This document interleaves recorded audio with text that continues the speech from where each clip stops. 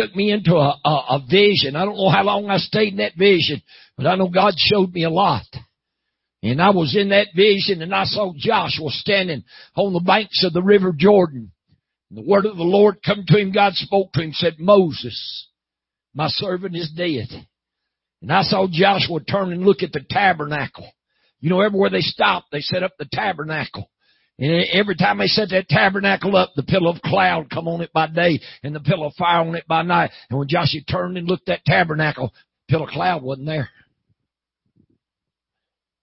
God just told him, said, Moses is dead. He turned down and looked at that tabernacle. The pillar of cloud wasn't there. So everything Joshua knew to be God for 40 years was gone. He had to find God in a brand new way. We got to find God in a brand new way, because everything this generation's done for the last 40, 50 years, it's dead. I mean, it's dead. I'm telling you, it ain't work. God told me it ain't working no more.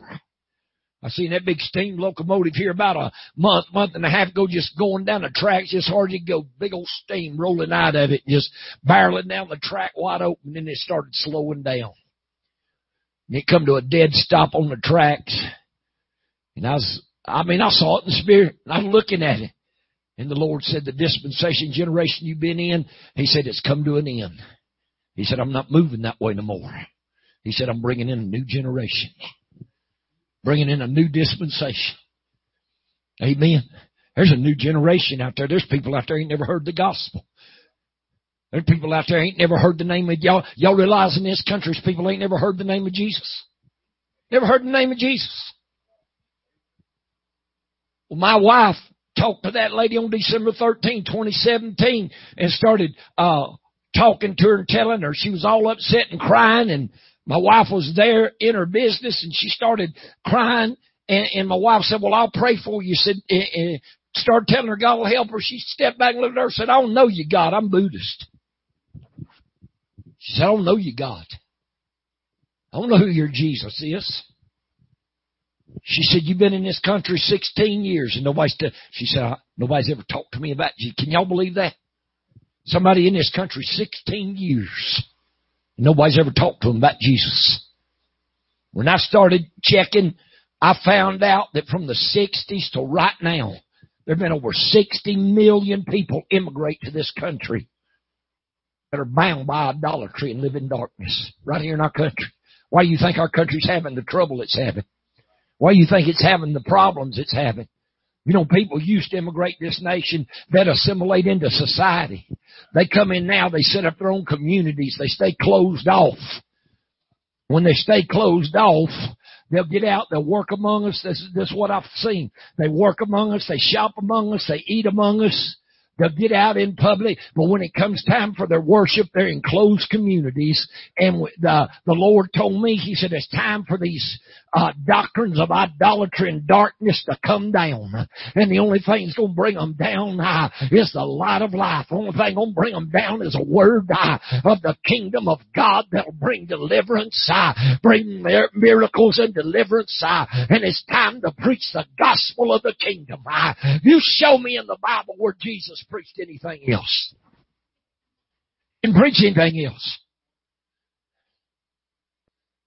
The Bible says in Mark, the 1st chapter and the 14th verse, said when John was put in prison, I think it said Jesus come out of Galilee and began to say, repent, for the kingdom of heaven is at hand. Then he said he come somewhere preaching the gospel of the kingdom. I can't remember what town he come into. He come into somewhere preaching the gospel of the kingdom. And he never preached anything else. But I'm going to tell you, everywhere he preached the kingdom, demons come out. Sicknesses got healed. The blind seen. The deaf heard. The lame walk. And raised the dead. I remember in 1984, a lady invited us up to a college somewhere up in South Carolina, if I remember right. Might have been North Carolina. North Carolina or South Carolina, Lisa? I think it was a little town called Lawrence, North Carolina or something. She went to college up there. She invited us up there. We went up there to preach, and she got us a room on that college campus preaching. So we was up there preaching. Let's see. Okay, in Mark 1:14, after that John was put in prison, Jesus came into Galilee preaching the gospel of the kingdom. He came preaching the gospel of the kingdom. Jesus never preached anything else but the gospel of the kingdom. Brother Meadow, what's the gospel of the kingdom? The gospel of the kingdom is Christ being revealed in here, not in His nature, His mind, His love, and His spirit, but His power and authority. Church don't have no power and authority today. She can talk about love. She can talk about the gospel. She can talk about all these things. She can talk about how great God is, but she ain't manifesting it. Man, I'm ready to see some manifestation. Paul said in 1 Corinthians 2nd chapter, he said, I didn't come to y'all with enticing words of men's wisdom. I didn't come to y'all with great swelling words. He said, I come to you in demonstration. He said, I'm going to demonstrate my God's real. I'm going to put Him in action.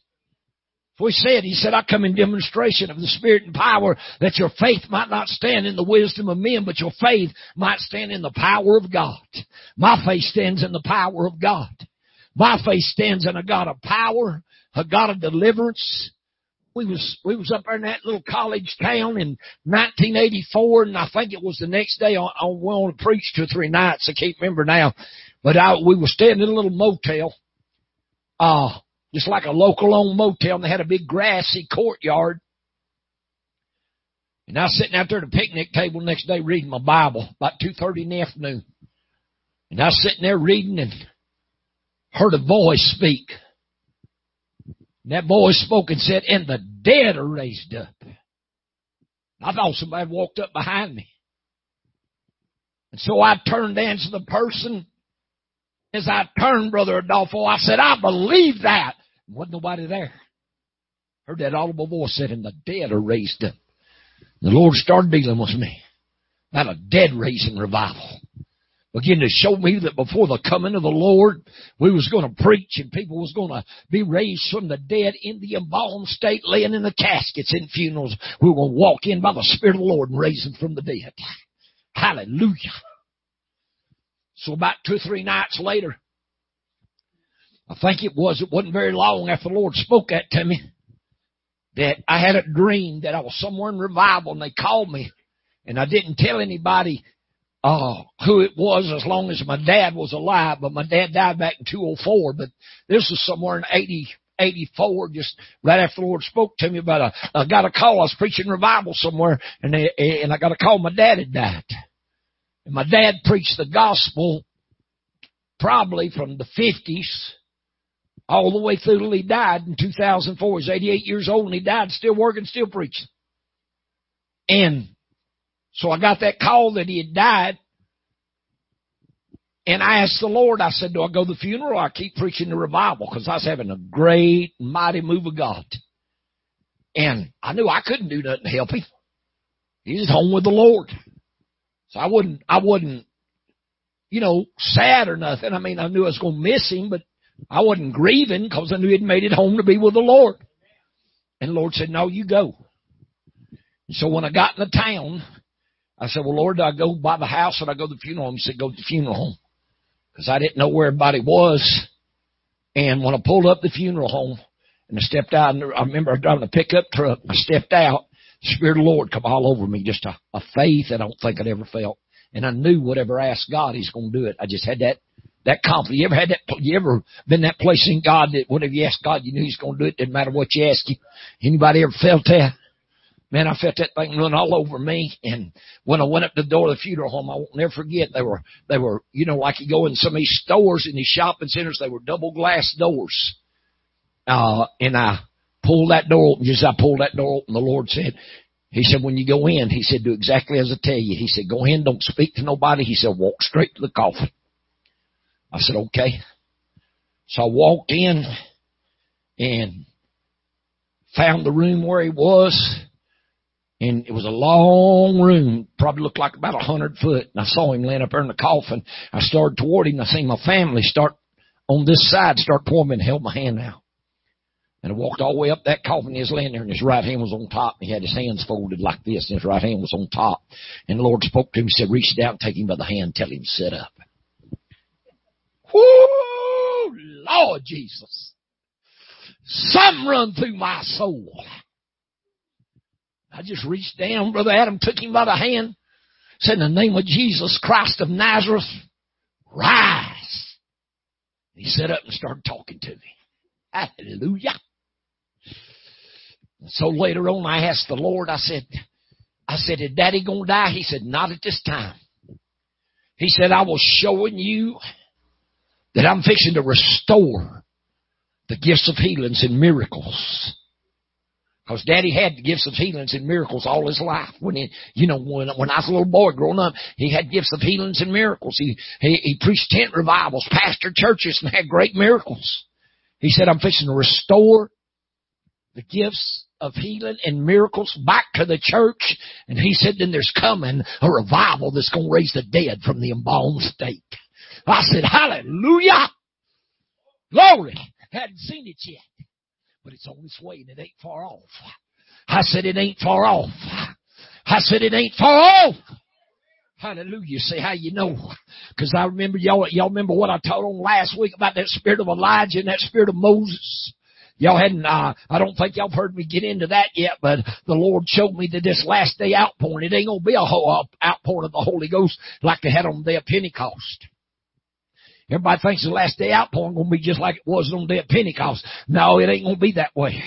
It's going to be a spirit of prophecy poured out.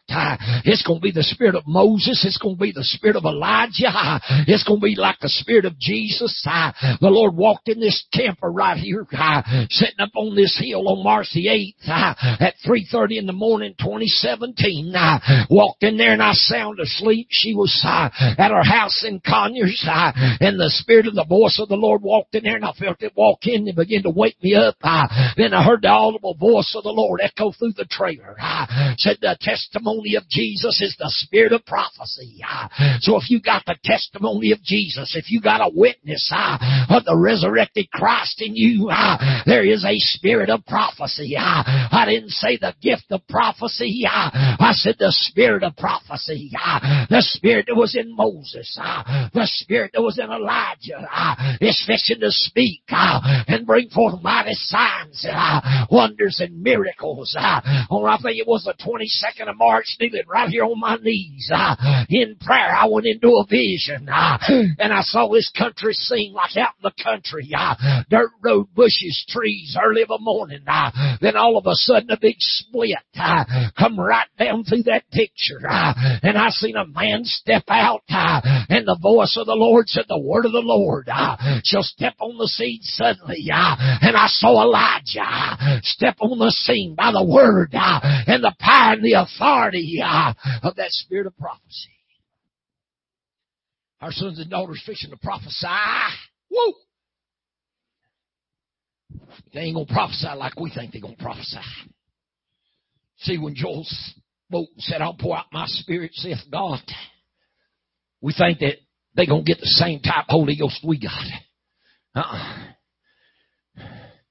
These are sons and daughters that are called, ordained, elect, predestined, foreordained from the foundation of the world. And when this thing moves in them, it ain't going to be just a little tongue talk. It ain't going to be a gift of prophecy. It's going to be the spirit like Elijah. It's going to be the spirit like Moses. And they're going to prophesy signs in the heavens above. They're going to prophesy wonders in the earth beneath. They're going to prophesy blood and fire and vapor of smoke. They're going to prophesy and turn cities upside down. We're entering into a move of God. 2019 is birthing a visitation of the spirit of Elijah, the spirit of Moses, like no generation has ever seen. We ain't gonna hold this down. Man, this thing hit me. I hit the ground running in 2019. What you gonna do when you're driving through downtown Atlanta and the streets start shaking?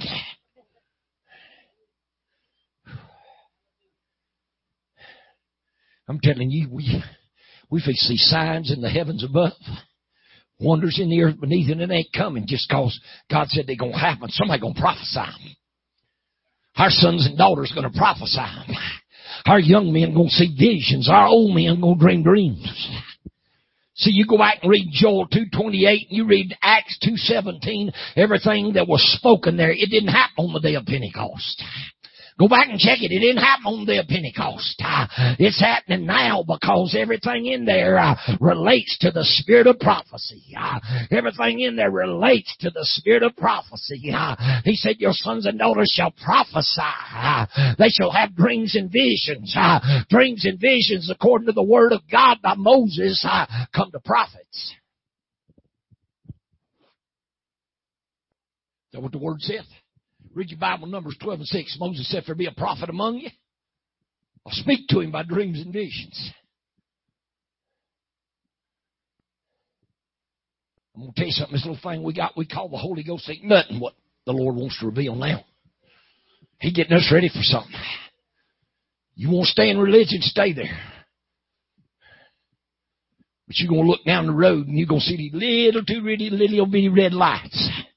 Said, Brother Medwichita, I said, y'all going to be looking at my tail lights because I'm going forward in God. I said, I'm going forward in God. Hallelujah. I'm going forward in God. And God's spoken to me things. There's too many things happening. And God spoke on the 4th of September 2016, and he said, I changed the course of man in the earth, and he said, there's coming forth a new and different anointing. If you ain't listened to that prophecy, go listen to it, because something new's coming in. You know why? There's a new generation out there. There's a generation out there that don't know Jesus. There's a generation never heard the name of Jesus, and you ain't gonna win them with what's going on in this church. You ain't gonna win them with what's going on in church. They gotta see a gospel of power, a gospel of deliverance. They got to see the kingdom of heaven preached, and not just preached, but revealed. And it's time for us to get up and go forward and press for God to reveal Himself. Nobody's pressing for anything, Sister Deborah. We come into church and hearing the word. Time we get out of church and get home, we done carnal minded all over again. It's time to get spiritually minded. What did the Lord say about them that walk in the Spirit? They will not fulfill the lust of the flesh. Doesn't matter, I can't defeat this old flesh. You can if you learn to walk in the Spirit. You can if you learn to walk in the Spirit. Well, how do I learn to walk in the Spirit? You keep the things of the Spirit before your eyes. Isaiah 26 and 3 said, I will keep him in perfect peace, whose mind is stayed upon the Lord, because he trusts in him. You'd be surprised the people I talk to, they say, I have no peace. You ever talk to people who don't have peace? They don't have peace. I met some folks way back in the 80s. Had money. They can buy any natural possession they want. They steal that way. But a lady come to me one night and she said, Brother Metter, she said, I can buy anything I want in the natural. Got everything money could buy, any possession, any car, any vehicle, homes, you name it, we can buy it. She said, but I have no peace. I said, well, thank God you come in contact with the gospel of peace. I said, you've come in contact with the gospel of peace. The word that I read in Romans 14 and 17 says the kingdom of God is neither meat nor drink, but it is righteousness, peace, and joy in the Holy Ghost. You see, Christians today, they're discouraged. They're beat down.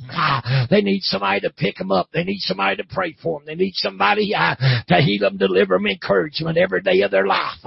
They run around with their chin dragging the ground. The Word of God says the kingdom of God is not meat or drink, but it is righteousness, peace, and joy.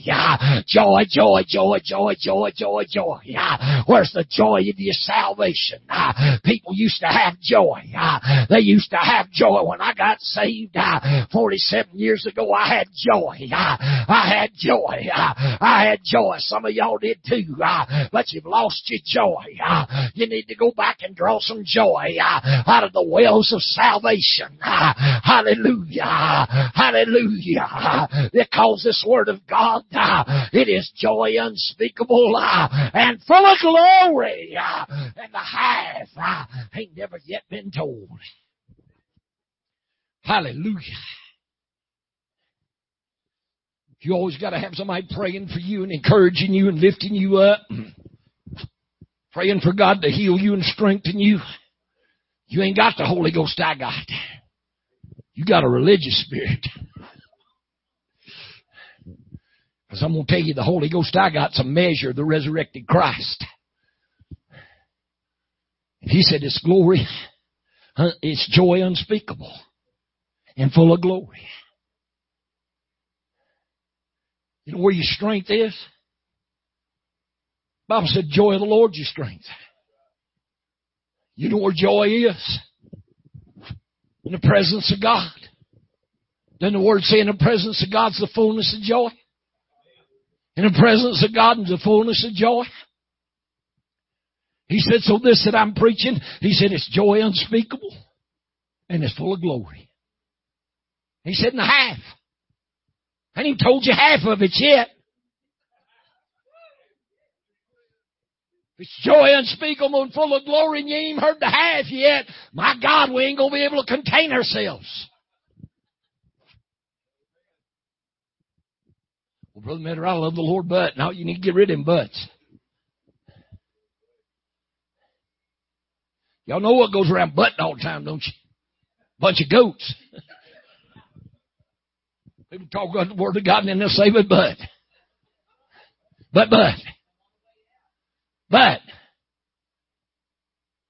Talking to a man one time, everything I told him, he said, yeah, I believe that, but. I believe that, but. I believe you tell me the truth, but. I said, man, you a sheep or a goat? I'm serious. Goat's what goes around butting all the time. Don't y'all take this wrong, but I was listening to a preacher preach one day, a good friend of mine, and I know he said it on purpose, and he said it, he didn't crack a smile. He was talking like that, and he said, my God, he said, every time I turn around, you goats are butt this, butt that, butt this. He said, why don't you goats get your butts and get out of here? He said, let the rest of us serve God.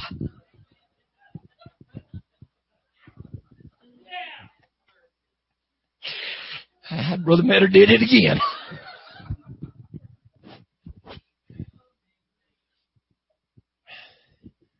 It's talking about unorthodox things happening in church. And I said, well, give me a chance. I'll come up with something. Like Sister Deborah said, when the people here we've come to love and know come over from coming this morning, she said, we don't ever know what's going to happen around here. That's the truth, ain't it? We don't never know how God's going to move. Hallelujah. I'm just sorry some of our people couldn't be here today. That's all right. We're going to have a good time in the Lord. Because I preached. I guess I got something in my blood because I finally got to preach Friday night. Y'all know all I've been doing is teaching. And man, I got to preach Friday night, and I preached like this for about 2 hours. And I got plumb beside myself. I didn't even want to start preaching a little bit after 8 o'clock and went probably a little after 10. I didn't even want to quit. Man, I'm feeling the Spirit of God walking up and down on one side of me and down the other. Lord, give you joy. Lord, give you joy. I don't know if any of y'all ever heard of Jack Cole. He was a big healing preacher in the 50s. Had put up tents and auditoriums and preaching and preach 15, 20,000 a service to have great miracles. And I got to listen to him on I had some videos of him. And I was watching him one night and he's talking about what happened to him when he got saved. He was put in an orphanage when he was 3 years old because his daddy was an alcoholic and lost everything they had gambling. And so they had to put the kids in an orphanage. I think it was him. And, I think he had a sister, maybe another brother. But anyway, put him in an orphanage when he was 3 years old. And he stayed there until like 13 or 14. Finally, his mom got remarried and the stepdad come got him out. Nobody adopted him. And I know when he was about 15, 16, he went back home to live with his mom and dad. And when he got out, he got drinking. And he stayed drunk all the time. He'd work drunk. Come home from work and go out and stay in the bars. Come home 1:30, 2 o'clock in the morning, be so drunk. But he didn't miss work. I mean, he got to where he could function drunk all the time. And a lot of alcoholics will do that. They get to where they can function drunk and drinking. And so he said he's on his way to the bar one night and went by this little old Nazarene church. And said a voice spoke to him and said, go inside. So he said, I just went inside and sat down. He said, man, I ain't never seen nothing like it in my life. He said, I sat down on that bench, and he said, them people were singing and shouting and praising God. He said, I had never been around nothing like that.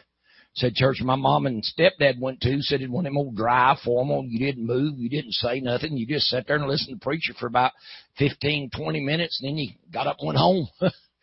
He said, I was sitting there and said, man, them people was a shouting and praising God and a jumping and a hooping and a hollering. And he said, I was sitting there and he said, I leaned up the little lady before me and he said, she was shouting and hollering, God, send the fire, send the fire, send the fire, send the fire. The lady behind him jumped up and said, God, send the rain, send the rain, send the rain, send the rain. He leaned over to the little lady beside him. He said, ma'am, I'm a little confused. She said, what's the matter, son? He said, that lady up there hollering fire, this one back here hollering rain. He said, what is it y'all want around here? She said, both of them, both of them.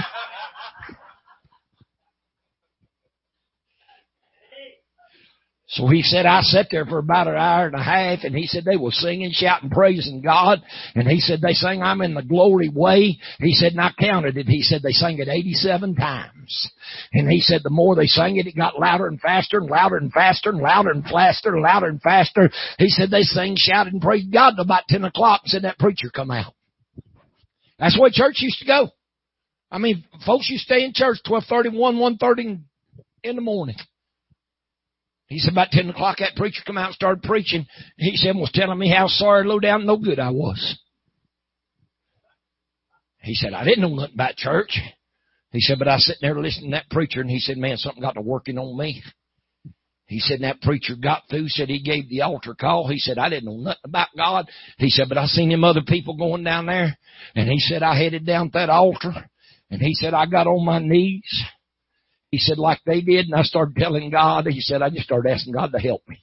Said, God, I don't know what is it I need. He said, but I need something. He heard one man say, Lord, forgive my sins. So he started saying, Lord, forgive my sins. Lord, forgive my sins. Lord, save me. Lord, help me. He just repeating what everybody else was saying. He said, after about 10 or 15 minutes, he said, man, something hit my soul. He said, something lifted up off of me. He said, a lightness and a glory and a feeling. He said, come in down inside of me. He said, I felt like God had lifted 20 tons off of my soul. I felt joy. He said, I didn't know what to say. He said, I didn't know how to say amen. Hallelujah. Thank you, Jesus. He said, so all I could do is run up down the aisles at 1 o'clock in the morning hollering, hot dog, I got it. Hot dog, I got it. Hot dog, I got it. Hot dog, I got it. Let me tell you something. You get the right thing, you're going to holler something. You get the right thing, you're going to say something. And he said, I didn't know what to say, and all I knew to say was, hot dog, I got it. Get it? It's the right thing. It'll put joy in you. Amen. So he said by that time it was 1:30 in the morning. He said, so I went home singing, went in. He said, I woke my mom and my stepdad up when I went in and went in the bedroom, knocked on the door. Said, hey, Mama. She said, what you need, son? He said, Mama, I just want to tell you, I got saved tonight. She sat up in the bed and looked at me and said, you got what? Said, Mama, I got saved tonight. Said she poked stepdad and said, go put him to bed. Said, buddy, he's tied one on this time. So my stepdad got me in there in the bed. I don't know why I'm telling this. I just feel good in my spirit today.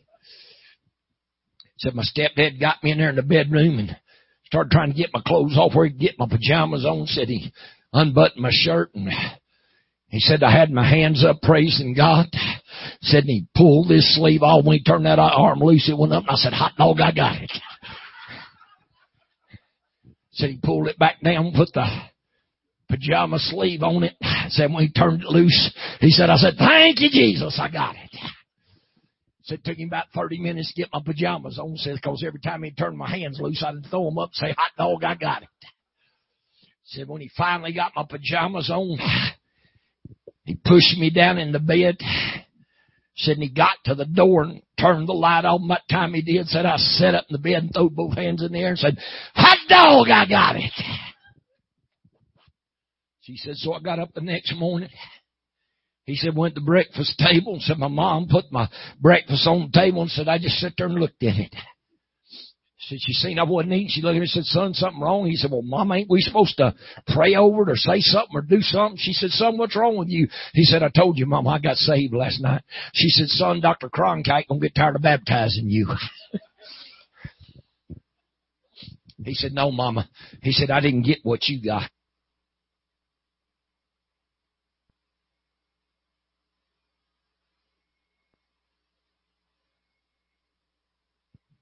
Stepdaddy don't eat pie. He said, I'm telling you, I got saved tonight. And he said, Stepdaddy looked at him and said, boy, you done said enough. You better hush your mouth. And he said, so for 6 months. He said, I went out of the house singing, shouting and praising God, coming from work, singing, changed clothes, cleaned up, and said, headed out to revival. Said, I stayed in church every night for 6 months. He said, by that time, he said, we'd done moved in an old tent revival. He said, I headed out the door one night. He said, my mama said to me, said, son, where are you going? He said, I'm going to church, Mama.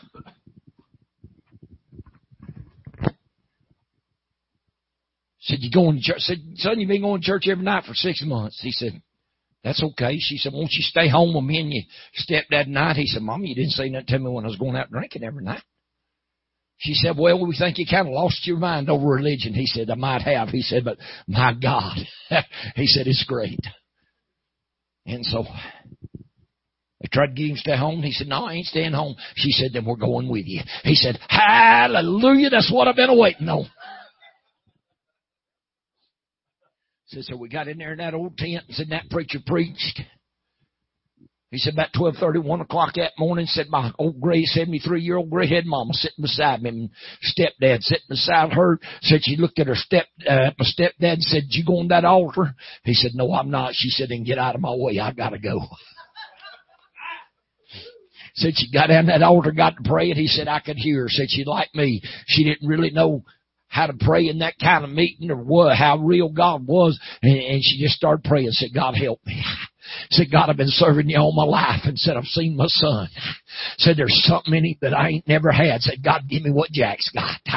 Said, God, give me what Jack's got. God, give me what Jack's got. Said, after about 15, 20 minutes, said she come out of that altar, big smile on her face, jumping and shouting and praising God. She said, Jack, I know what's happened to you now. I got it. Said, I got it. I got it. I know what's happened to you now. And man, she said, joy was just bubbling up out of her. Where's her joy? Where's the joy of people's salvations? Where's the joy? Where's the joy? People don't have joy. Man, when I got saved and I got around somebody, I talked to them about Jesus. You couldn't keep me quiet. Some of y'all, when y'all first got saved, couldn't keep you quiet. Now you can't get a word out of you edgewise. It's the truth. People lost their joy. So said after she come out of that altar, said it's probably about 1:30, 2 o'clock. And so said they just don't want him all night supermarkets. Said, so we decided we'd go ahead and do the grocery shopping. Said, stepdad, he went on home, said he was tired. He said, I think he's just ashamed of both of us. Said, we got in that supermarket and got a buggy and said, me and my mom was walking along. Said, we'd been crying and praying and magnifying God. And said, our eyes were all red and bloodshot. You tell me somebody been crying. Said we went in that grocery store and said we went by this big display of canned tomatoes. Said my mom looked at that thing and said, Jack, you know what that reminds me of? He said, no, what, Mama? Said, the blood of Jesus washed my sins away. Said, man, she said that. She said the Holy Ghost hit her. She went one way and the Holy Ghost went me and I went another. Said 2 o'clock in the morning, said every cash register in that place quit working, everybody quit shopping. She said to watch a 73-year-old gray-head mama and her boy run the aisles and shout and talk in tongues. He said, when I come to myself, he said, I was laying over the meat counter.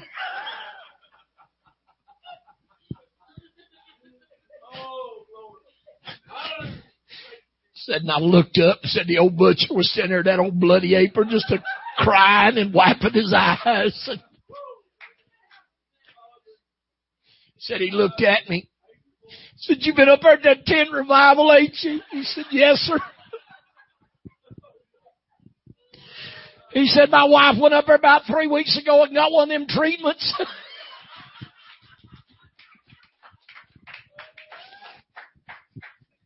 It said, "I can't hardly live with her." Said she's always singing and shouting and praising God. He said, "If I don't get up, get down, go down there and get one of them treatments, I don't know what I'm going to do."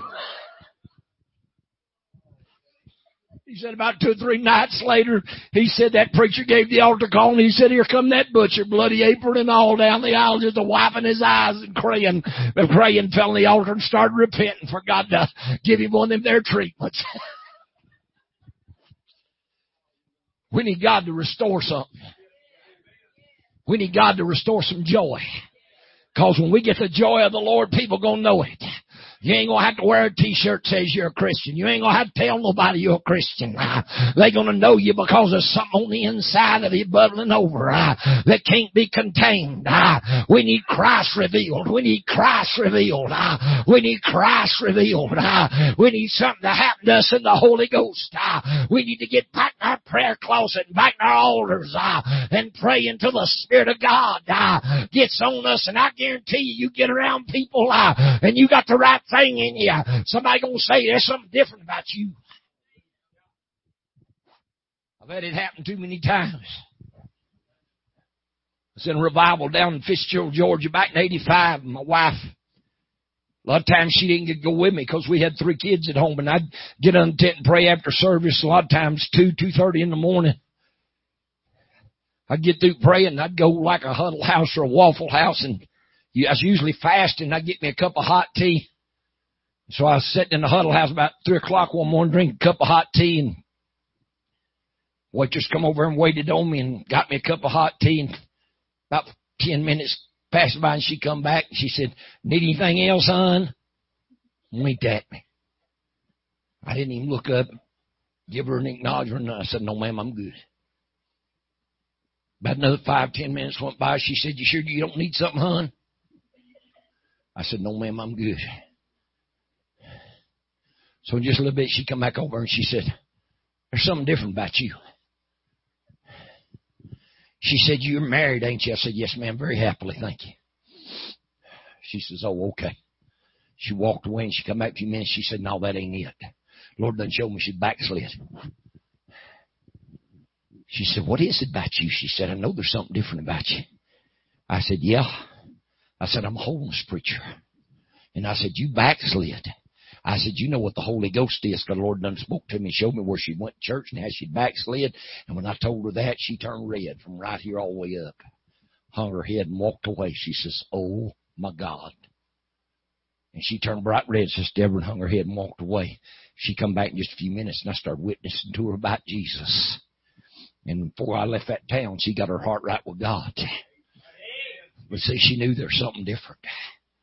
You behave yourself. You let the Spirit of God get in you. You let the Spirit of Christ Jesus get on the inside of you. It'll make a difference. You don't have to run around with all these things plastered on a T-shirt or on your back or tell you. You don't have to tell nobody you're a Christian. They're going to know. How you know, Brother Matter? The Bible said that you know the tree by its fruit. That means they ain't very many people bearing no fruit because they ain't showing nothing. They ain't showing no fruit of Christ no how. He didn't say you be judgmental, hypocritical, hard, nasty, mean. We're going to be Christians. You know, the Bible said it's first called Christians in Antioch. Word Christian means try to be Christ-like. Be Christ-like. Put on his nature. Put on his mind. Somebody texted me last night and said, "What does it mean to be Christ-like?" I said, "Do what?" They said the scripture says in Romans to put on the Lord Jesus Christ. I said, "What does that mean?" I said, "Exactly what it says. You put on the Lord Jesus Christ." Bible says in Romans, "Put ye on the Lord Jesus Christ and make no provision for the flesh to fulfill the lust thereof." I said, when you get the Spirit of Christ in you, I said, and you yield over to it, I said, it brings his mind, his nature, his compassion, his tenderness, his mercy. You ought to walk like he walked, talk like he walked, and do what he done. Really? Yeah. That's what the Spirit of Christ does when it gets in you. If you yield to it, let it work.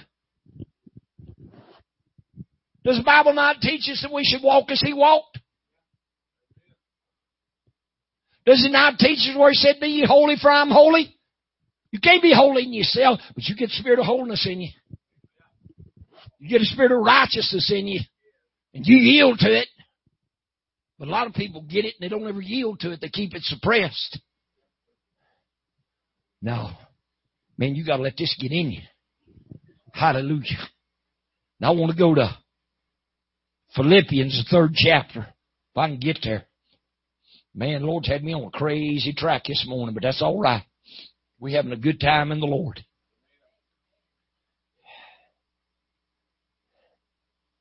I got something I want to show y'all later on in the service if the Lord lead me that way. God spoke to me back on 18th day of December. What are you fixing to do this year? Brother Adam, we headed somewhere, man.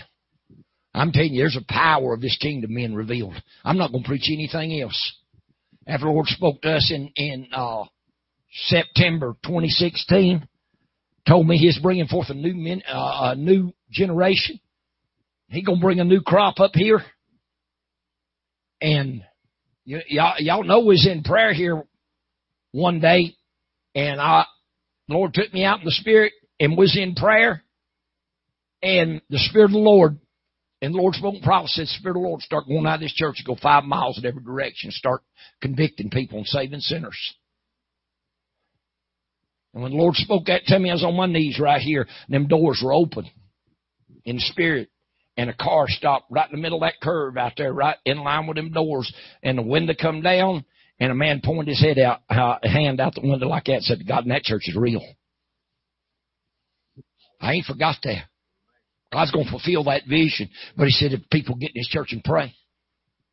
But the Lord told us He'd bring a new crop in. And we told us He'd bring a new crop in. We started visiting churches, start trying to fellowship people, start trying to let people know we're here and what we're preaching. And we wasn't getting nowhere. There are people who need healing or deliverance or miracles. They'll come here and God will heal them, God will deliver them. And then they go right back where they go to church. They don't want nothing to do with this gospel I preach, but they want everything to do with a miracle. So finally the Lord spoke to my wife one day. And He said, when I said new crop, I meant new crop. Not you trying to get old folks that's bound in tradition and doctrines of men. He said, I meant new crop. Lord showed us that Vietnamese woman. He done spoke to me about the heathen. Doors fixing to open, doors starting to open to the heathen. She lost contact, that lady. I think that lady got fired off her job for witnessing. Because before my wife left that business, she had ordered that lady a Vietnamese New Testament parallel Bible, parallel to English. She pulled it up on Amazon, turned it around there in Vietnamese, said, can you read that? She said, yes, I can. That's my native tongue. My wife ordered her a Bible and sent it to her home. Vietnamese and English, parallel. And she went back to see her, and she had that Bible, and she already read into the book of Luke. And when she went back next time to see her, she'd gone back to Vietnam to see her family, and after that, she couldn't find her. We think the lady fired her for preaching about Jesus. And you know, you walk in these businesses, these people, they got these Buddhists set up. Oh man, no different. They Chinese, Japanese, they Vietnamese, they got them Buddhists set up because that's what they've been taught their God is. Ain't no realness in that God. We got a Spanish-American community about 3 miles from our house, Brother Adolfo. Probably got 5,000 to 10,000 people in it. We're just waiting for God to give us a sign to go in there. Just waiting for God to speak to us to go in there. God's going to open that door. Y'all hear me? Heathen.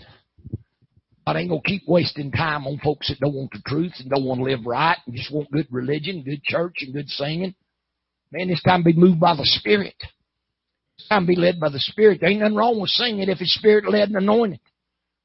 Don't come in church try to put on a show. I ain't got no time for that. I ain't got no time for that. I'm after something. Anybody after something? Hallelujah. So I'm going to talk to you out of Philippians 3rd chapter here for, y'all give me 5 minutes. I won't take over 45. We'll get past 45. I ain't going to tell you what's going to happen. I'm going to tell you, I preached Friday night for probably almost 2 hours. My wife said, man, that thing's been getting bottled up in him for 3 months now. But from Philippians, the 3rd chapter, y'all with me? So the 7th verse. What things were gained to me that I counted loss for Christ. Yea, doubtless, and I count all things but loss for the excellency of the knowledge of Christ Jesus my Lord, for whom I have suffered the loss of all things, and do count them but dung, that I may win Christ. It's Paul talking. Now, whether y'all realize it or not, Paul was very well-to-do, highly educated, and had high position in the Sanhedrin Council in Jerusalem. And they say you can't be in the Sanhedrin Council unless you married and got a family, so I think Paul had family somewhere.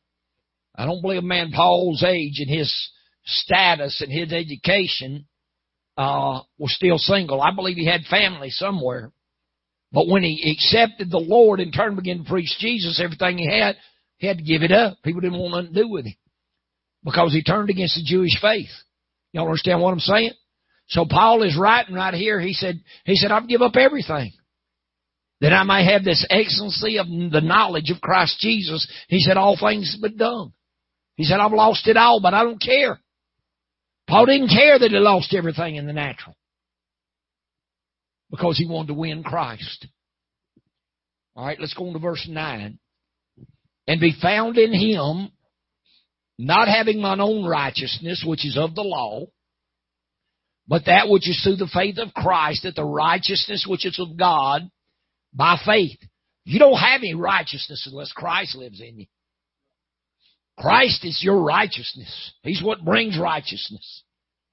You don't have righteousness by the Word. You have righteousness by the Spirit. Amen? A lot of people want to run around toting the Word and dress a certain way on the outside, and they call it holiness dress. I was preaching tent revival one night. I said, I want everybody tomorrow night come in here in your holiest dress. And people just looked at me. I said, you heard what I said? I said, I want y'all come in here in your most holiest dress tomorrow night. That means men and women. I said, Brother Meadow, why'd you say that? Because when you say holiness, first thing pops in people's minds is outward dress. Isn't that right?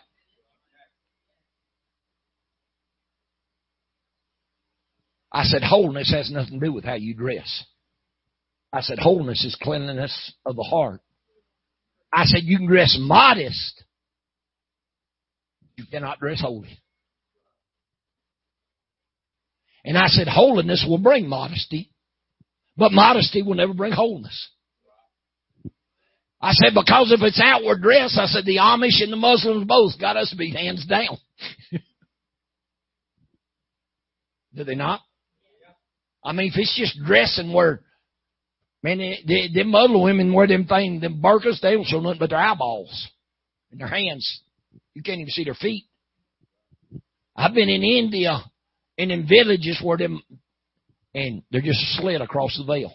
You can't see nothing but that in their hands. You can't even see their feet. So if holiness comes by outward dress, we done lost the fight.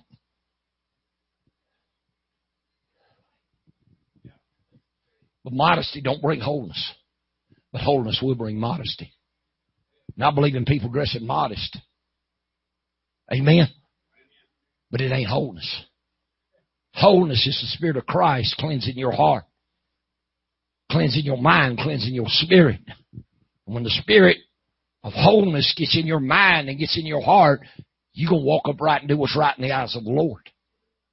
And that's what we need. We need the Spirit of wholeness restored back. You know, in Ephesians 4:23, Paul said that according to deceitfulness of lust, the old man is made after deceitfulness of lust, and we're corrupted by the things that the old man believes. But by the Spirit of God, we're renewed in the spirit of our minds.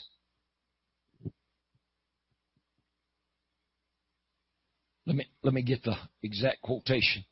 It'll take me just a second to turn over. I can't quite get the quotation on it, which is unusual for me, but I just can't quite get it. It's Ephesians 4, verse 22.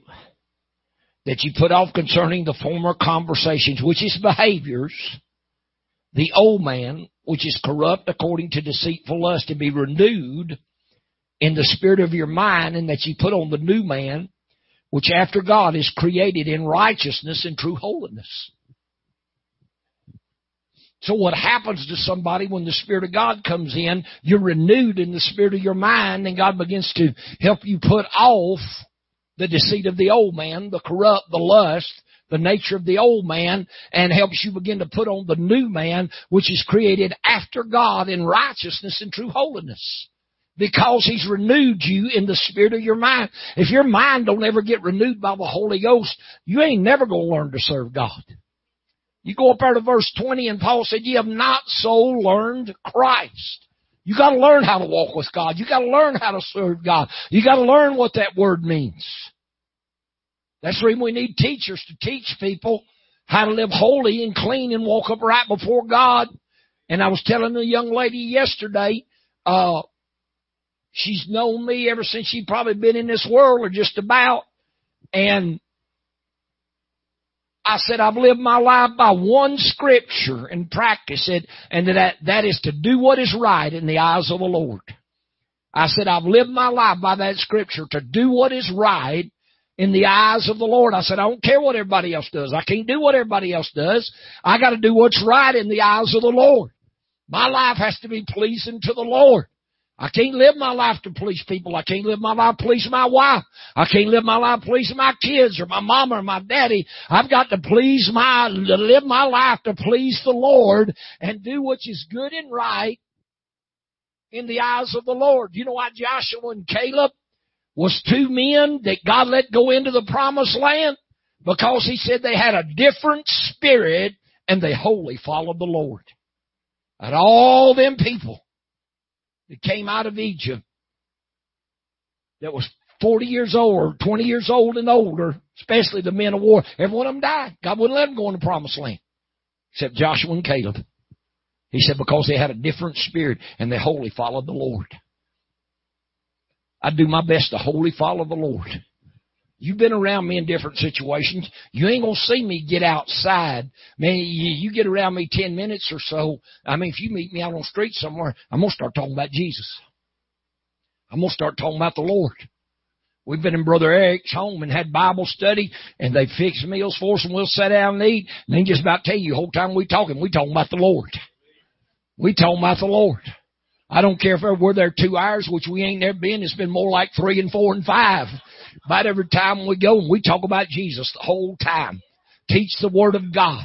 You need to keep your conversation. You need to keep your behavior right in the eyes of the Lord. Amen?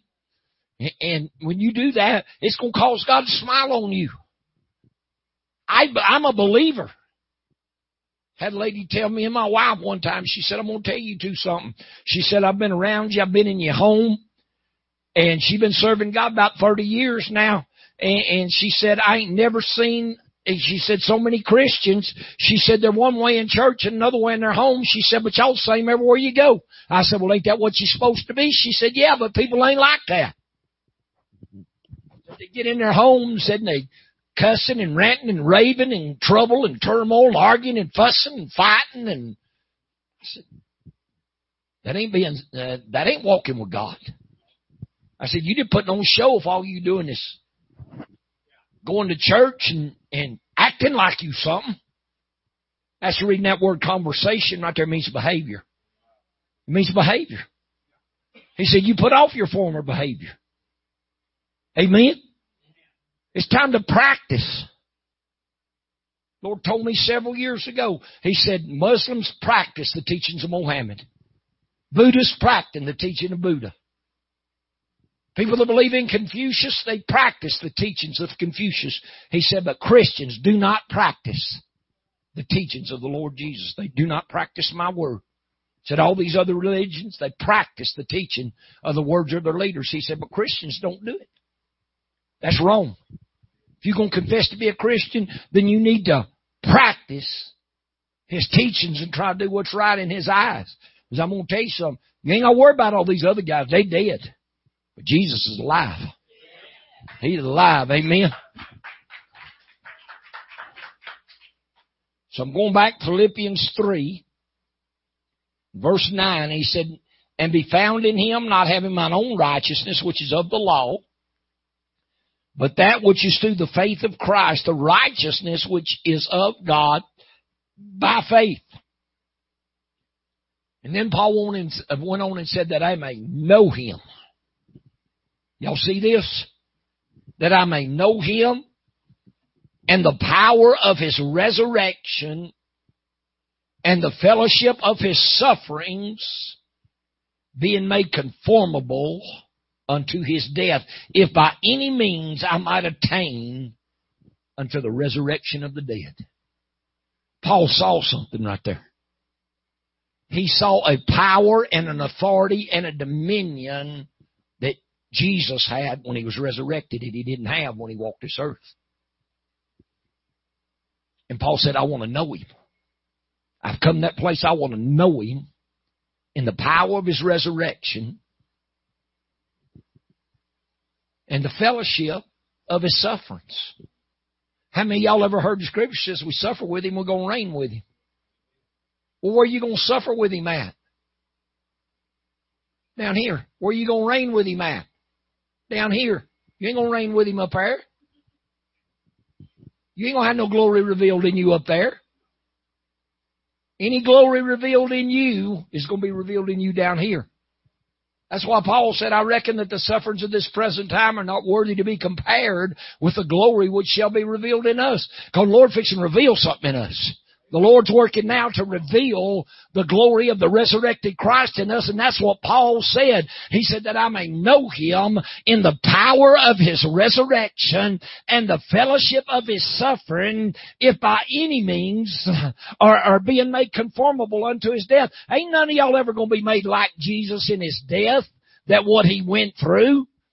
You ain't going to do it. But what you've got to come to understand is Paul wasn't talking about His physical death. He was talking about how He died out to the flesh. How He totally surrendered His carnal, natural man to put on the mind of the Spirit and be made alive in the Spirit. Before Jesus went to the cross, the Word of God says that when they went to the Last Supper, said the Lord yielded everything over into His hands. He knew what was fixing to happen from that day forward, and He had a choice. He had a choice. There's people that say, try to tell me Jesus couldn't sin. I said, yeah, He could. Why? He had a choice. If He didn't have a choice, why did He pray, Father, for this very hour you brought me into this world. I spent these 33, whatever it is, years. You brought me into this world. You brought me in to be the Lamb of God. You brought me in to be the supreme sacrifice. Hebrews 10 says, Thou hast prepared me a body, O Lord, and I've come in the volume of Thy book to do Thy will. He said, the blood of goats and bulls and heifers Thou wouldest not, but a body Thou hast prepared me. In other words, when John saw Him in John 1 and 29, he said, Behold the Lamb of God that takes away the sin of the world. He had come to be the supreme sacrifice because by doing that He fulfilled the sin sacrifice under the law. He said, I've come to do this. But He told you as good as told the Lord. He said, I don't want to suffer. I don't want to go through this agony. I don't want to go through what I'm fixing to have to suffer. He said, but nevertheless, not my will. He had a will. He had a will that He could have followed, but He surrendered. He became conformable unto death, and He's telling us it's time to be conformed to His death. It's time to be made like Him and be willing to surrender our life. That if by any means, Paul said, I might attain unto the resurrection of the dead. Said, I won't be like Him in His resurrection. And I've said this, and I say this, people, look at me. Jesus walked this earth for probably 3.5 years. Said if all the miracles and everything He'd done was written in books, the world couldn't contain the books. Is that what it says? But yet in John 14:12, he said, Verily, verily, I say unto you, he that believeth on me, the works that I do shall he do also, and greater works than these shall ye do, because I go to my Father. Now how?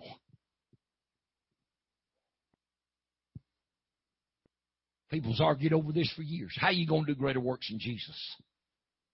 I'll tell you how. Because when he died and resurrected, he took on the fullness of God. He is right now, God is right now living in the body of Jesus in the fullness. The Bible said that the fullness of Godhead dwell bodily in Christ Jesus. That's what it says. So the fullness of the Godhead, the fullness of is dwelling in Christ Jesus. And he said, you're going to do the works that I do, and greater works than these are you going to do, because I do what? I go to my Father. Well, he just didn't go to the Father. He come back. He ain't come back in the fullness of that Spirit yet.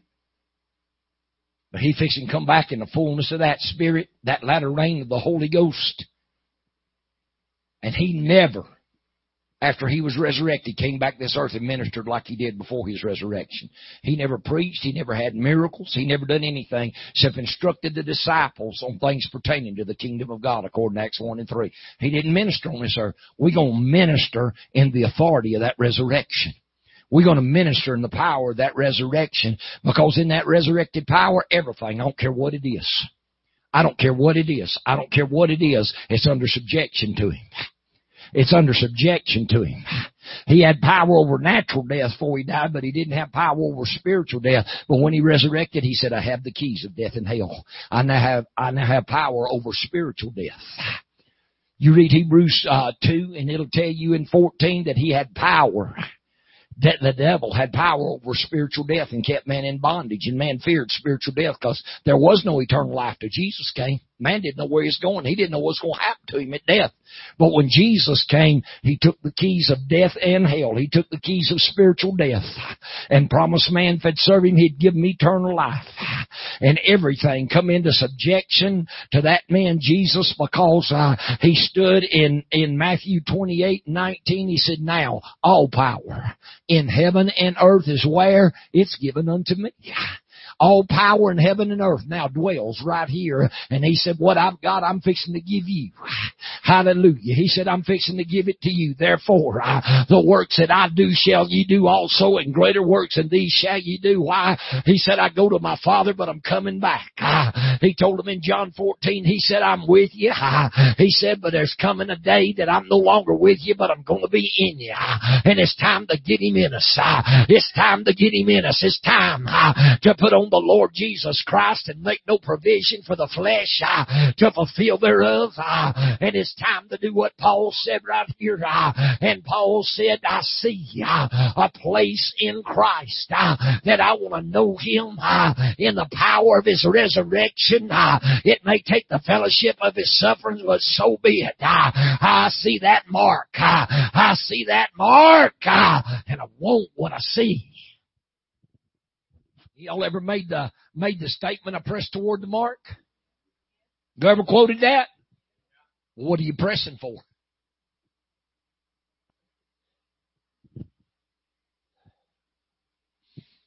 Got to know what you're pressing for if you're going to tell folks you're pressing toward the mark.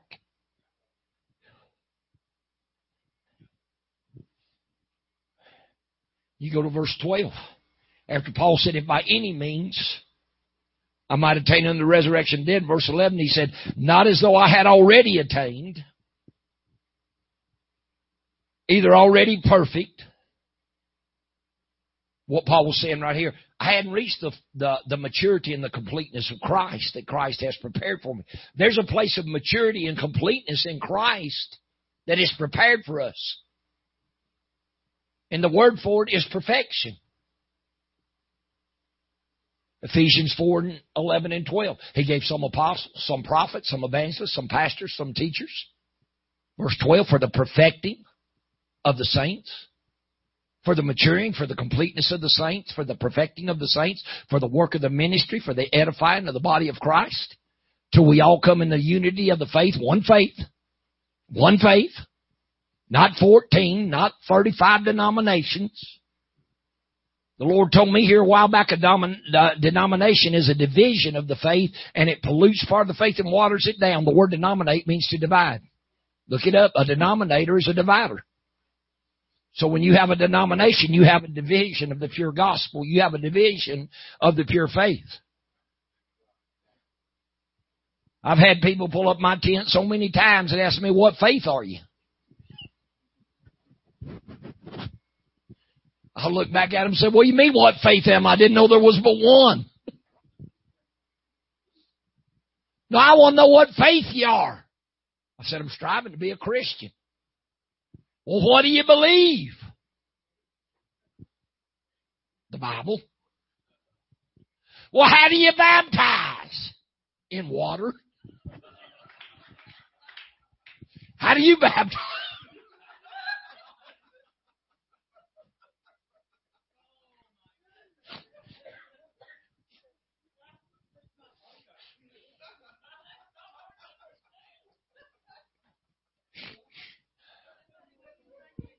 Let me see you baptized some other way. Well, some of y'all are spiritually guys, I think, get baptized in lemon juice. People get some awful spirits on them, call themselves Christians. So it's one faith, one Lord, one baptism. One God, the Father of us all, is through all in us all. And Paul said, he gave these 5 ministries for the perfecting of the saints, for the work of the ministry, for the edifying of the body of Christ, that we all might come in the unity of the faith. The oneness of the one faith, unto the knowledge of the Son of God, unto a perfect man, or a mature man. That measure of that statue, that fullness of Christ. I'm going somewhere. I'm after something. I'm seeking something. I'm not just going to church and going home and sitting down and waiting till the next service. My head is constantly in that word, constantly in prayer, constantly studying, constantly seeking God. I went to a man's home the other day. He ain't been serving God about a year, and just went to see him. He had a knee operation. He couldn't get out, so I went to see him. He's got, I can't tell you the confidence that man's got in me, but he's only heard me preach a couple of times, but he just got confidence in me. He's seen how I conduct my life. He said, I got a question I want to ask you. He said, I done asked 4 different people, and they couldn't answer me. He said, I told him, he said, that's all right. I'll ask Brother Metter. If anybody can answer me, Brother Metter can answer me. So he started asking me some questions about things. I just started talking to him. He said, now that makes sense. He said, I asked all these other people, and they couldn't tell me. He said, what you saying makes sense. I said, that's because it's got the word behind it. One thing about what I preach, it's got the word behind it. Amen. And it bears witness.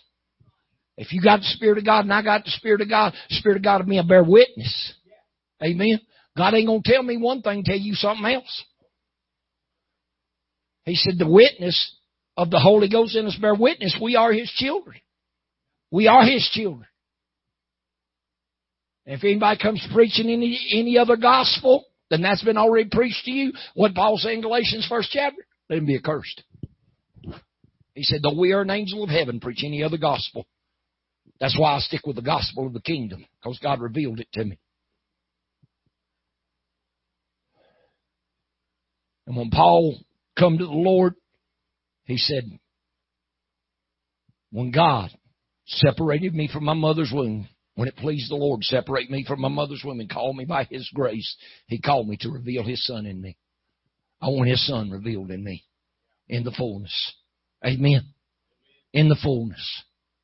But Paul went on here and said, I ain't already got this. He said there may be some that's already attained. Because Paul talked about people that were apostles in Christ before him or walked with Christ before him. He said there may be some that's already attained that place in God that they're fighting for. He said, but I ain't attained it yet. Are y'all still with me? Verse 12, not as though I had already attained, either were already perfect, but I follow after, if that I may apprehend that for which also I'm apprehended of Christ Jesus. Brethren, I count not myself to have apprehended, but this one thing I do, forgetting the things that are behind me. You got to forget all them things behind you. You got to focus on a new life. You got to focus on a new life in Christ. You forget all them things behind you. There ain't one of us hadn't been beat up. There ain't one of us the devil hadn't just tried to destroy us. Learn your lessons from them. But Paul said, forget them. They ain't going to edify Christ, forget them. Don't talk about them. While we were down there, we were going to home prayer meetings every morning and just sitting and preaching the Word. Most of the time we just sit at people's kitchen table and preach the Word for an hour and a half, 2 hours. Man, one morning the Holy Ghost fell, and we got there at 10 o'clock, started talking about the Lord, and the Holy Ghost fell. We didn't come out of that until almost 1:30, going on 2 o'clock. The Spirit of God hit in such a way. And all I done was just expounded, telling people what God's doing, telling people they need to get out of this old beat down, depressed, discouraged, always got to have a move of God in their life, and take hold of the life of Christ, take hold of what He's doing and come forward in it. Well, then just look how God's changed your life. I mean, just since August when we started coming around, there been some get a hold of you, man. You like daylight and dark. God's totally changed that man's life. Why? Because somebody come preaching the truth. Somebody come preaching a word of truth to him. And we got all this locked up in us, and people out there dying, and we ain't letting nothing out. Y'all be ashamed of yourself. Y'all be ashamed of yourself not to let this life. And so I've been getting pretty bold, and I've been telling people, you call yourself preacher, you call yourself evangelist, you ain't got deliverance, you ain't got something to help people, stay home. Go home and sit down. Be quiet. Because people need help. Amen? People need help. People need help. Have I attained this place of the power of the resurrection of the dead? No. But I ain't letting what's behind me hinder me.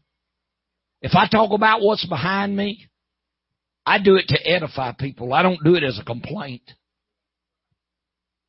Paul didn't run around complaining about everything he went through. But he did tell them in 2 Corinthians 11 chapter, he said, let me tell you something. He said, y'all want to talk about self-righteousness? He said, I can talk about self-righteousness. He said, I was born a Pharisee. I was born in the house of Benjamin. I circumcised the 8th day. He said, according to the law, I'm blameless, man. He just naming it off. And then he got down there and he said, I've labored more than y'all. I've been more effectual more than all of you. He said, I've been more zealous for the law than all of you. He said, but now since God's changed me, he said, I've still had more zeal than a lot of you. Done more in works. And then he started going through what he had suffered. I think he said 3 times I've been beat with rods. 4 or 5 times I've received 40 stripes, save 1. Been stoned twice, left for dead. Been shipwrecked 3 different times. A day and a night I floated in the deep. Been in danger of countrymen, in danger of kindredmen, been in peril in the country, been in peril in the city. He said, I went through all these things, and besides that, he said, now there comes on me the care of all the churches every day. He said, but I hadn't yet attained. He said, but I ain't given up either. He said, but I'm not letting what I've suffered and what's behind me, he said, I'm not letting it hinder me. He said, because I know there's a place that I can put on the resurrected life of Christ. Do you know there's a place you can put this on right here? That's the reason when you say you're pressing toward the mark I'm pressing toward is the resurrected life of Christ living in here. And I'm pressing for it. I preached Friday night down there, and I preached straight, and I preached hard. And I told them people down there, because a good friend of mine founded them churches down there, and she went home to be with the Lord in July of 2017. And since she's been taken off the scene, man, there's a lot of garbage got in people's lives. And I stood right there the other night and told them, I said, y'all better get y'all's act together. Some of you preachers down here, you better get down to business with God. You better get some leadership in your spirit. You better find the will of God, and you better present a vision to the people and gather the people in one mind for one accord and lead them in one vision. I said, because without a vision, the people perish. You can't go do your own thing when it comes to walking with God. You can't serve any kind of doctrine. You can't serve any kind of gospel. You can't just go here and go there. It matters what you believe. It matters what you support with your finances. It matters how you live your life. And if you ain't going to live your life obeying the truth, don't expect God to fight for you. I had a lady talking to me, and I'm fixing to bring this to a close. I wanted to go a whole lot deeper and go in a whole lot different area, but the Lord didn't lead me that way. But I was talking to a lady the other day, and she was telling me all the things she wanted God to do. I said, let me tell you something. I said, God is a lawgiver. Y'all know God's a lawgiver? I said, and the Lord works on laws and principles. That's how He works. That's what His Word for. All His Word is laws and principles. I said, if you don't keep them laws and principles, and I said, and it's like you come to court before the Lord and you ain't kept His laws and principles, He has nothing to plead your case with. Because you broke His laws and principles. He said, how am I going to fight for you? If you ain't done right, if you ain't kept my laws and my principles, what do I use to fight with? Y'all understand what I'm saying? But if we keep God's laws and principles and we're faithful to keep His Word, then He got something to fight for us with. He got something to fight for us with. And if we stand before the judge and the enemy starts accusing us, and we've done what's right in the eyes of the Lord, and the Lord says, if I forgive you, I don't only forgive, I forget. So when you come before the judge and you've been accused of something and the books is all open, and they look there under your name and said, ain't nothing there. Been blotted out. All handwriting ordinances against you been blotted out. Everything you done wrong been blotted out. So the devil can't stand before the Lord and accuse you. Y'all understand what I'm saying? God's a God of law and He's a God of principles, and that's how He works. That's why He had to find a man after His own heart and bring Jesus through the lineage of David for Jesus to pay with His body and His blood to take back what Adam gave away.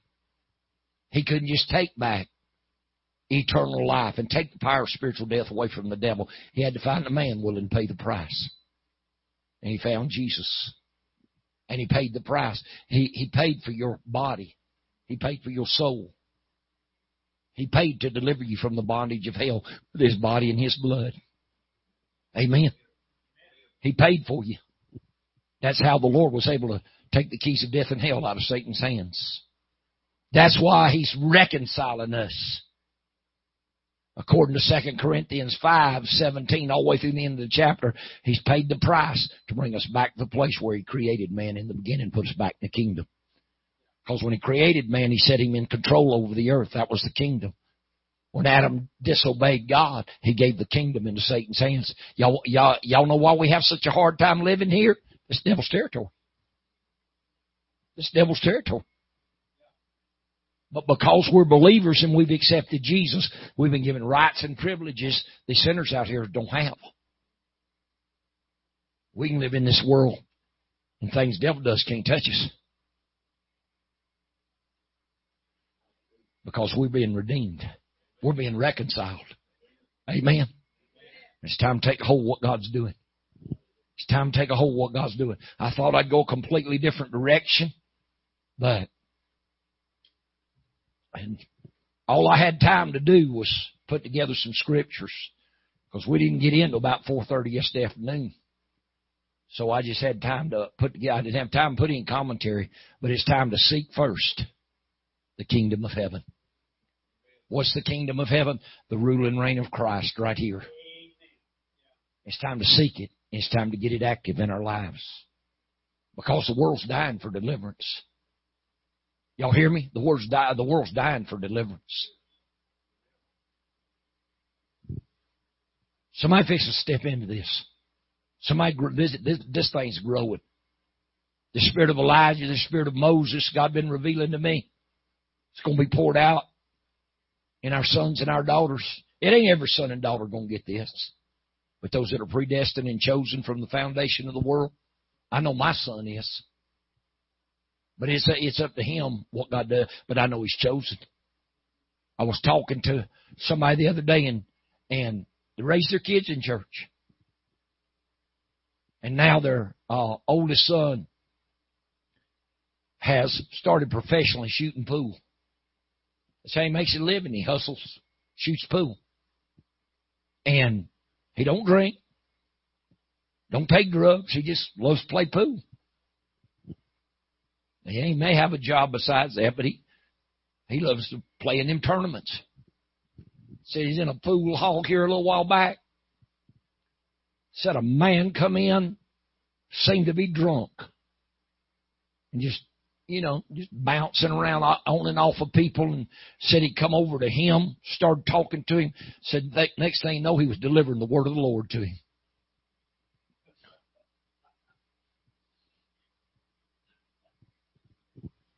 Said he delivered the word of the Lord to him, talked to him for 15, 20 minutes. And said the young man turned and looked, and the other man turned to go, and said it wasn't 2 or 3 seconds. He turned back and looked, said he's nowhere to be found. Angel of the Lord walked in a pool hall and ministered to a young man predestined and foreordained to be a vessel of God. And now every time he turns around, he's calling his daddy. He said, I need some CDs. I need some preaching CDs to listen to. Said he went through about 15 or 20. I'm fixing to, I didn't do it while I was down there, but I'm going to call his daddy and say, put him on our website. If he wants some word, put him on our website. Because our website got plenty of word on it. Amen. See, he reached out there where that young man was. And I don't care where they're at. I don't care if they're going to church. I don't care if they're bound in sin. I don't care if they're out there in darkness. When God gets ready, the Lord said to everything, there's a season. There's a time. He said to everything, there's a season. There's a purpose for every time under heaven. This is God's time to visit this young generation. And that's who He's fixing to pour this Spirit out on our sons and our daughters. It ain't going to be a little shout and talk in tongues and a little gift of prophecy. It's going to be the Spirit of prophecy. Brother Eric, did I send you notes on this? The Spirit of prophecy. Did I send you notes on it? If you had a chance to look at any of them. That's why you understand more. Did he? What did he tell you? You want to share it? Absolutely.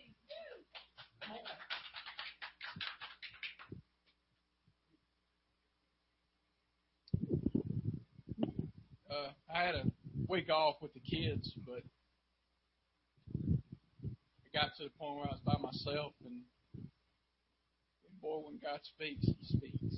And it didn't bring me to my knees, but it opened me up. And for the last couple of years, you see how this, not just the world, but you see our nation. And I don't like to talk about politics. I do at work, but because you could go to 5 people and get 5 different opinions real quick. And I've seen what this just our country has gone to. I've seen where our country has gone to, and it's turned upside down. And he told me to go to the Bible, and I pulled it up and talking about the spirit of prophecy, and He pulled me to Ezekiel chapter 37 in the valley of dry bones. And it opened me up completely. And Brother John has prayed over me and my wife, our family. And I'm going to read it because it hit home when he spoke to me. He said, "The hand of the Lord came upon me and brought me out in the spirit of the Lord and set me down in the midst of a valley, and it was full of bones. Then he caused me to pass by them all around, and behold, there were very many in the open valley. And indeed, they were very dry. And he said to me, Son of man, can these bones live?" Our country can live. Our country can go back the way it was founded on. So I answered, "O Lord, you know." Again he said to me, "Prophesy to these bones and say to them, O dry bones, hear the word of the Lord. Thus says the Lord God to these bones, Surely I will cause breath to enter into you, and you shall live." Brother John, you've been talking about the Spirit of God of prophecy.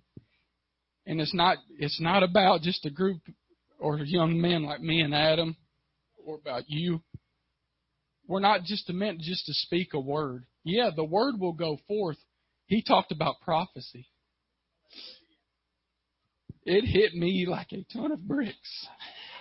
God has called me. I know He has.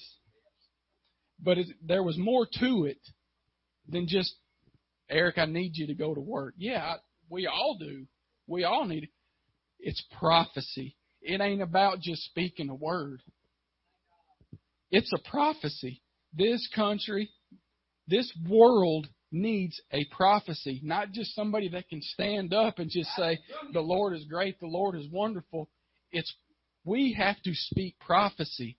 The Spirit of God, the full resurrected Christ. It did. It hit me. And I said, "Thank you, Lord." I said, wherever the valley of the bones is, I got to go. Amen. It spoke it right here. This country is dead. It's dead. There's people sitting around looking and hungering for something. It's a valley. Go to it. Go to it. Speak to it. Not just speak and talk. Prophesy to the bones. Prophesy to them. Let it hit them in the soul. Open up their hearts. Prophesy. So I prophesied as I was commanded, and I prophesied. There was a noise, suddenly and rattling, and the bones came together, bone to bone. Indeed, as I looked, the sinews and the flesh came upon them, and the skin covered them over, but there was no breath in them.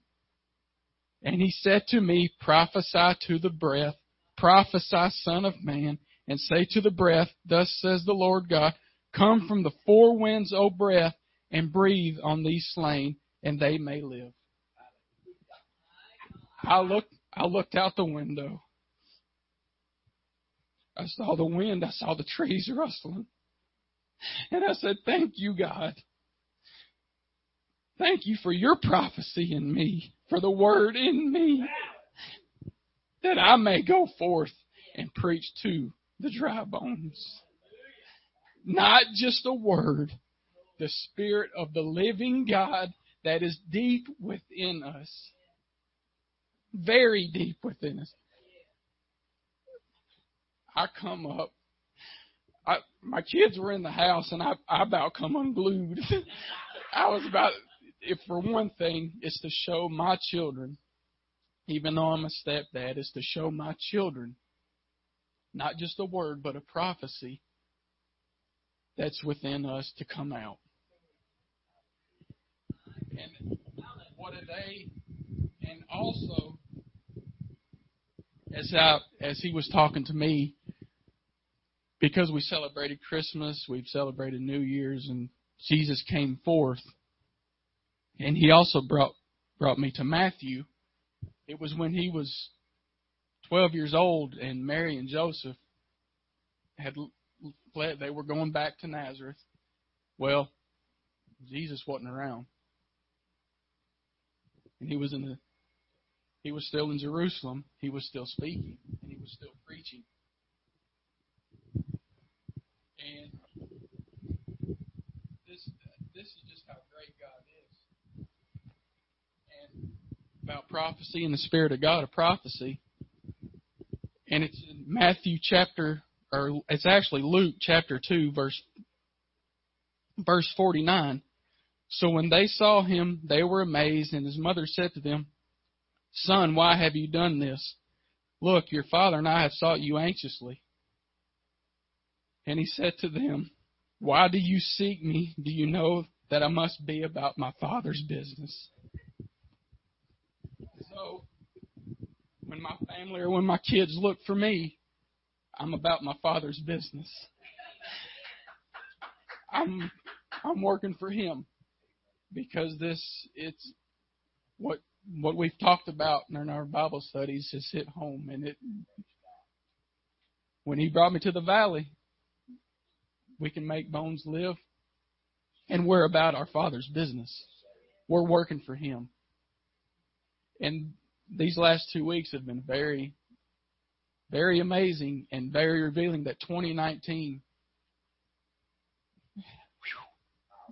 get a grip, get a hold, and let loose. And be about your Father's business. Yes.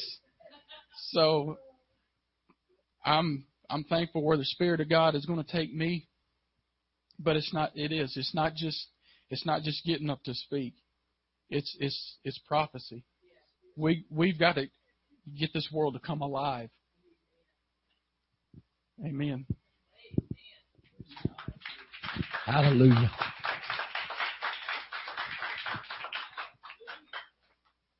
Brother Eric, I had that same vision in 1984. Matter of fact, you can ask your mother-in-law, because I revealed it in that Bible study that night over in Sugar Hill or Buford there.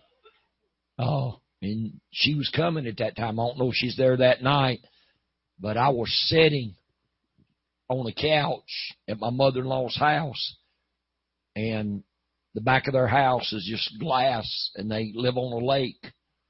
And while I was sitting there sipping on that cup of tea, I've been fasting 3 days, and I had to preach that night, and it was at Sister Reba's where I was going to preach. And the Lord took me out, and I saw that lake turn into the Valley of Dry Bones, and I saw that whole vision unfold. And when the Lord got through showing me that vision, He asked me, He said, "You know what you've seen?" I said, "No, Lord, unless you tell me." He said, "You've seen the body of Christ coming together."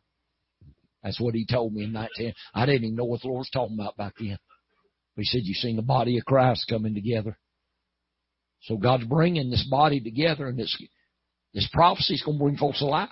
It will bring this nation alive. I'm telling you, don't be surprised if the spirit of prophecy don't get somebody, and I'm going to stand on the White House steps or the Capitol in Washington, D.C., and begin to prophesy the word of the Lord, and things begin to happen. You're going to see things happen in 2019, I'm telling you. Lord's already showed me. Lord's already showed me 2019 going to be a year like we ain't never seen. And I want to go to the book of Joshua, and I'm going to show you what God spoke to me.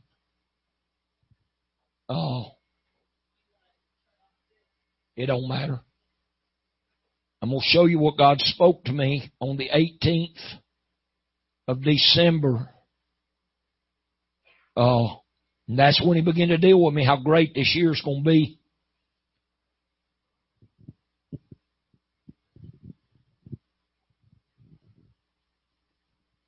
Yeah, I got to find my scripture. Or go to the book of Joshua, the 8th chapter.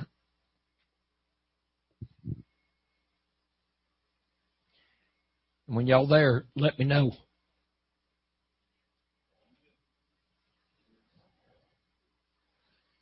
Okay, the 18th verse. And the Lord said unto Joshua, stretch out the spear that is in thy hand toward Ai, for I will give it into thine hand. And Joshua stretched out the spear that he had in his hand toward the city. Now, you can read the rest of it, but in verse 26, it says, for Joshua drew not his hand back, wherewith he stretched out the spear until he had utterly destroyed all the inhabitants of Ai. Now, I've read the Bible through and through all my life. I have seen the rod of Moses. I have seen how that Moses stretched his rod out and things happen, but I've never seen Joshua stretch out the spear and hold it until the battle was won. Never saw it. Have you ever seen it? Any of y'all ever remember reading how Joshua held his spear out till the battle was won? Well, if you go back where Moses held up the rod of God and he got tired and Abram got on one side and Hur got on the other and set a rock underneath him and helped him hold his hand out. As long as that rod of God was held up, the battle prevailed. It went down. Israel started losing. And when I read that, the Spirit of the Lord hit me.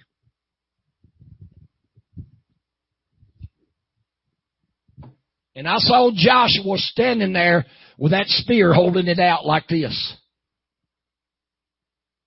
God took me in the Spirit and I saw Joshua holding that spear out like this. As long as he held that spear out, Israel prevailed. And the Bible said he let not that spear down till they had utterly destroyed all the inhabitants of Ai. And as I watched that in the Spirit, Brother Eric, the scene of the vision changed, and I saw myself doing this right here with a spear in my hand. And the Lord spoke to me and said, this gospel of the kingdom will be a spearhead in this last day move of God. And I saw myself holding this spear and said, God said, get you a spear and demonstrate this. So I started hunting. I didn't even know you could find one, but I found one. And this is a sign to y'all that this gospel of the kingdom is going to spearhead a great deliverance move of God. And ain't nothing going to stop what's going forth now in 2019, because this thing is going forward and going to spearhead. We ain't being held back no more. We're going forward in the Spirit. We're going forward in a move of God, in a deliverance move. That we're going to destroy our enemies. All our enemies are now going to fall before us by the Spirit of God in the word of this kingdom. Ain't nothing going to prevail. We're taking the enemy down. Y'all hear me? We're taking the enemy down. It ain't going to stand before us. Ain't nothing going to stand before us, I'm telling you. This word of the kingdom, if people get this kingdom in their spirit and begin to preach this word of the kingdom and begin to declare this gospel of authority and dominion in Christ being revealed, ain't nothing going to hold you back. We went out and let the devil hinder us. We went out and let the devil drive us back. No more, brother. No more. This is our time to move forward. And I saw myself just standing holding that spear just like that. And I said, Lord, if I get that spear, I said, people won't think I lost my mind. If I come standing holding the spear, people won't think I lost my mind.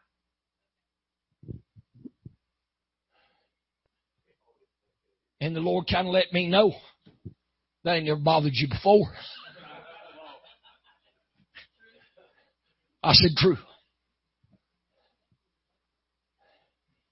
And I started telling my wife what the Lord had showed me, and I found a spear, and I said, now order me that spear.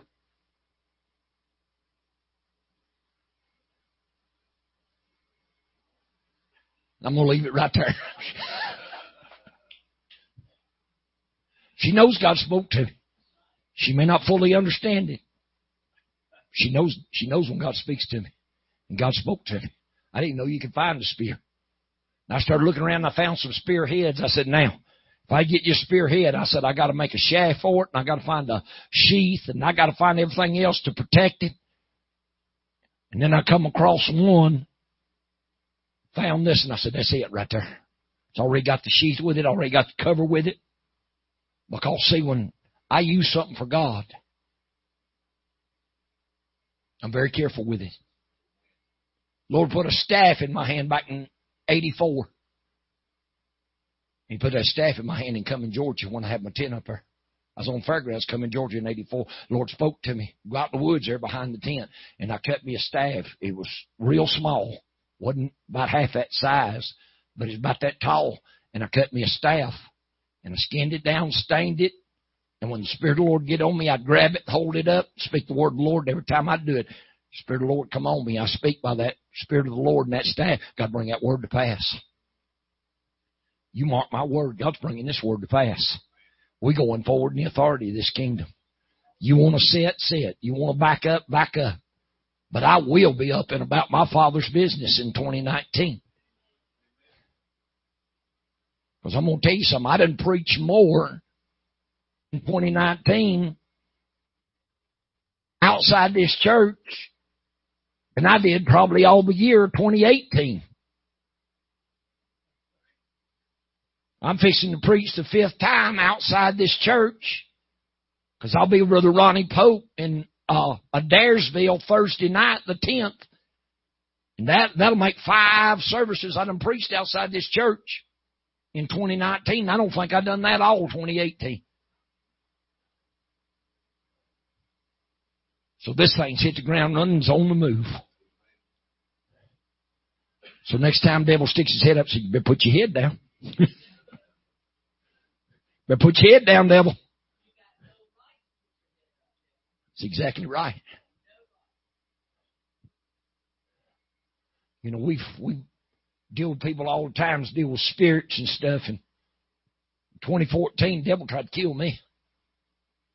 I mean, we thought I had the flu, and she got a minister on the phone praying for me. And that minister said, there's a demon spirit manifest itself in your home right now, trying to kill your husband. And my wife turned and looked right beside the fireplace. Right there where we get down on our knees and pray. We got a little couch there. Right where we get down on our knees and pray, a spirit started manifesting itself, revealing itself to her. And buddy, the anger of the Lord come on her. And she looked at that spirit. She said, you ain't got no right. And she told it. She said, you get out of here. And it left. See, the devil had come in. God put me in a trial. But there's a lot of time in a trial, if you ain't careful, the devil will try to destroy you. And the devil had stepped in and tried to destroy me. And I wasn't even a conscious mind hardly to. I couldn't fight. I couldn't pray. The Spirit of the Lord come on her, and she stood in the gap. She told that thing, said, you ain't even got no right to manifest yourself in this house. Said, you get out of here. Said, this is the place where we pray. This is sanctified unto the Lord. And baby, that thing got. You don't have to entertain unclean spirits. You don't have to entertain forces. You don't have to let forces come in your home, war against your mind, your body. You got authority over them. Learn to use it. Amen. Y'all appreciate the Lord today. Now I'm gonna lay this right here now. Please don't touch this. Don't mess with it till I get time to put the cover back on it. Because stuff it's holy to me and sanctified when I use it in ministry.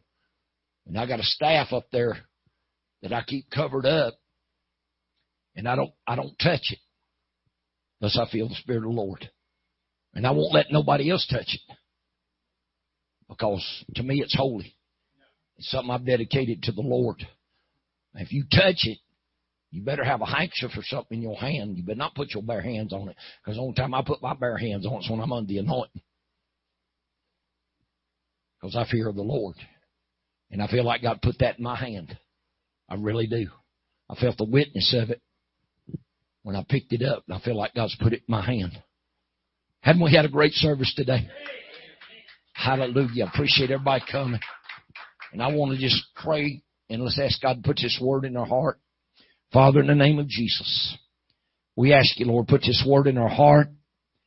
God, give us eyes to see and ears to hear and a heart to understand what your Spirit is speaking.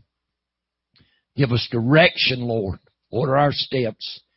In 2019, Let us go forward in the authority and dominion of this gospel. We'll give you honor in Jesus' name. Amen. Now I'm going to take just a few moments here and receive tithes and offerings. I'm going to put a bucket over here, and this will be for church over here. If you want to help me, we'll have one over here. Because people don't understand it, but we do live by faith. And it's just whatever God brings in to help take care of needs. That's what we function by. And if it ain't there, it ain't there. But God ain't never let it not be there when we really need it. And if you give and you write it off your taxes, if you want to make a check out to World Revivals, it is tax deductible, so you can do that. But what I ask you to do is do what's right in the eyes of the Lord. That's all I ever ask people to do, is do what's right in the eyes of the Lord. And I think I told y'all can get the radio broadcast now on your cell phone. Did I tell you there's a link on our website? You can link into it and y'all can get the broadcast on our cell phone. 5:15 to 5:45 every Sunday. We got a lot of people. I've taught people in Africa and India and gave them the link, and I'm hoping they're going to start listening to it. Of course, that'd be 5 o'clock in the morning for them over there. I greatly appreciate y'all coming. I really do. We have so enjoyed having y'all in the service with us today. And I know this ain't going to be the last time either. So everybody obeyed the Lord. Let's ask God, bless this, Father, in the name of Jesus. Lord, bless it. God, honor the giving. Lord, because they obeyed the word or because you spoke to them or by the inspiration of the Holy Ghost, bless obedience, Master. Bless obedience, God. God, as they've obeyed your voice and done what's right in your eyes, bless it, Lord. And we give you honor. We give you praise and glory. In Jesus' name, amen. Now, if anybody needs prayer, I'll pray the prayer of faith for you. But we're going to be in Bible study tonight in Ellijay at Sister Kathy. She's a lady who comes to church here, but she can't come because her mother's bedridden and she stays with her mom. She's been that way about a year now, so we got to go back tonight. Boy, you talking about one tired bunch of people. We've been on the road 5 days, and we drove about 5 hours yesterday, got in, got up to 2 hours this morning, and we'll have Bible study tonight, and then we got to head back. We got things we got to take care of, and then we're going to be in Adairsville. I'll post it on Facebook where we're going to be, or if y'all want to know, I can send you a text or whatever, but we're going to be in Adairsville Thursday night at 6:30, and I'm looking for a great service there. I was there one time.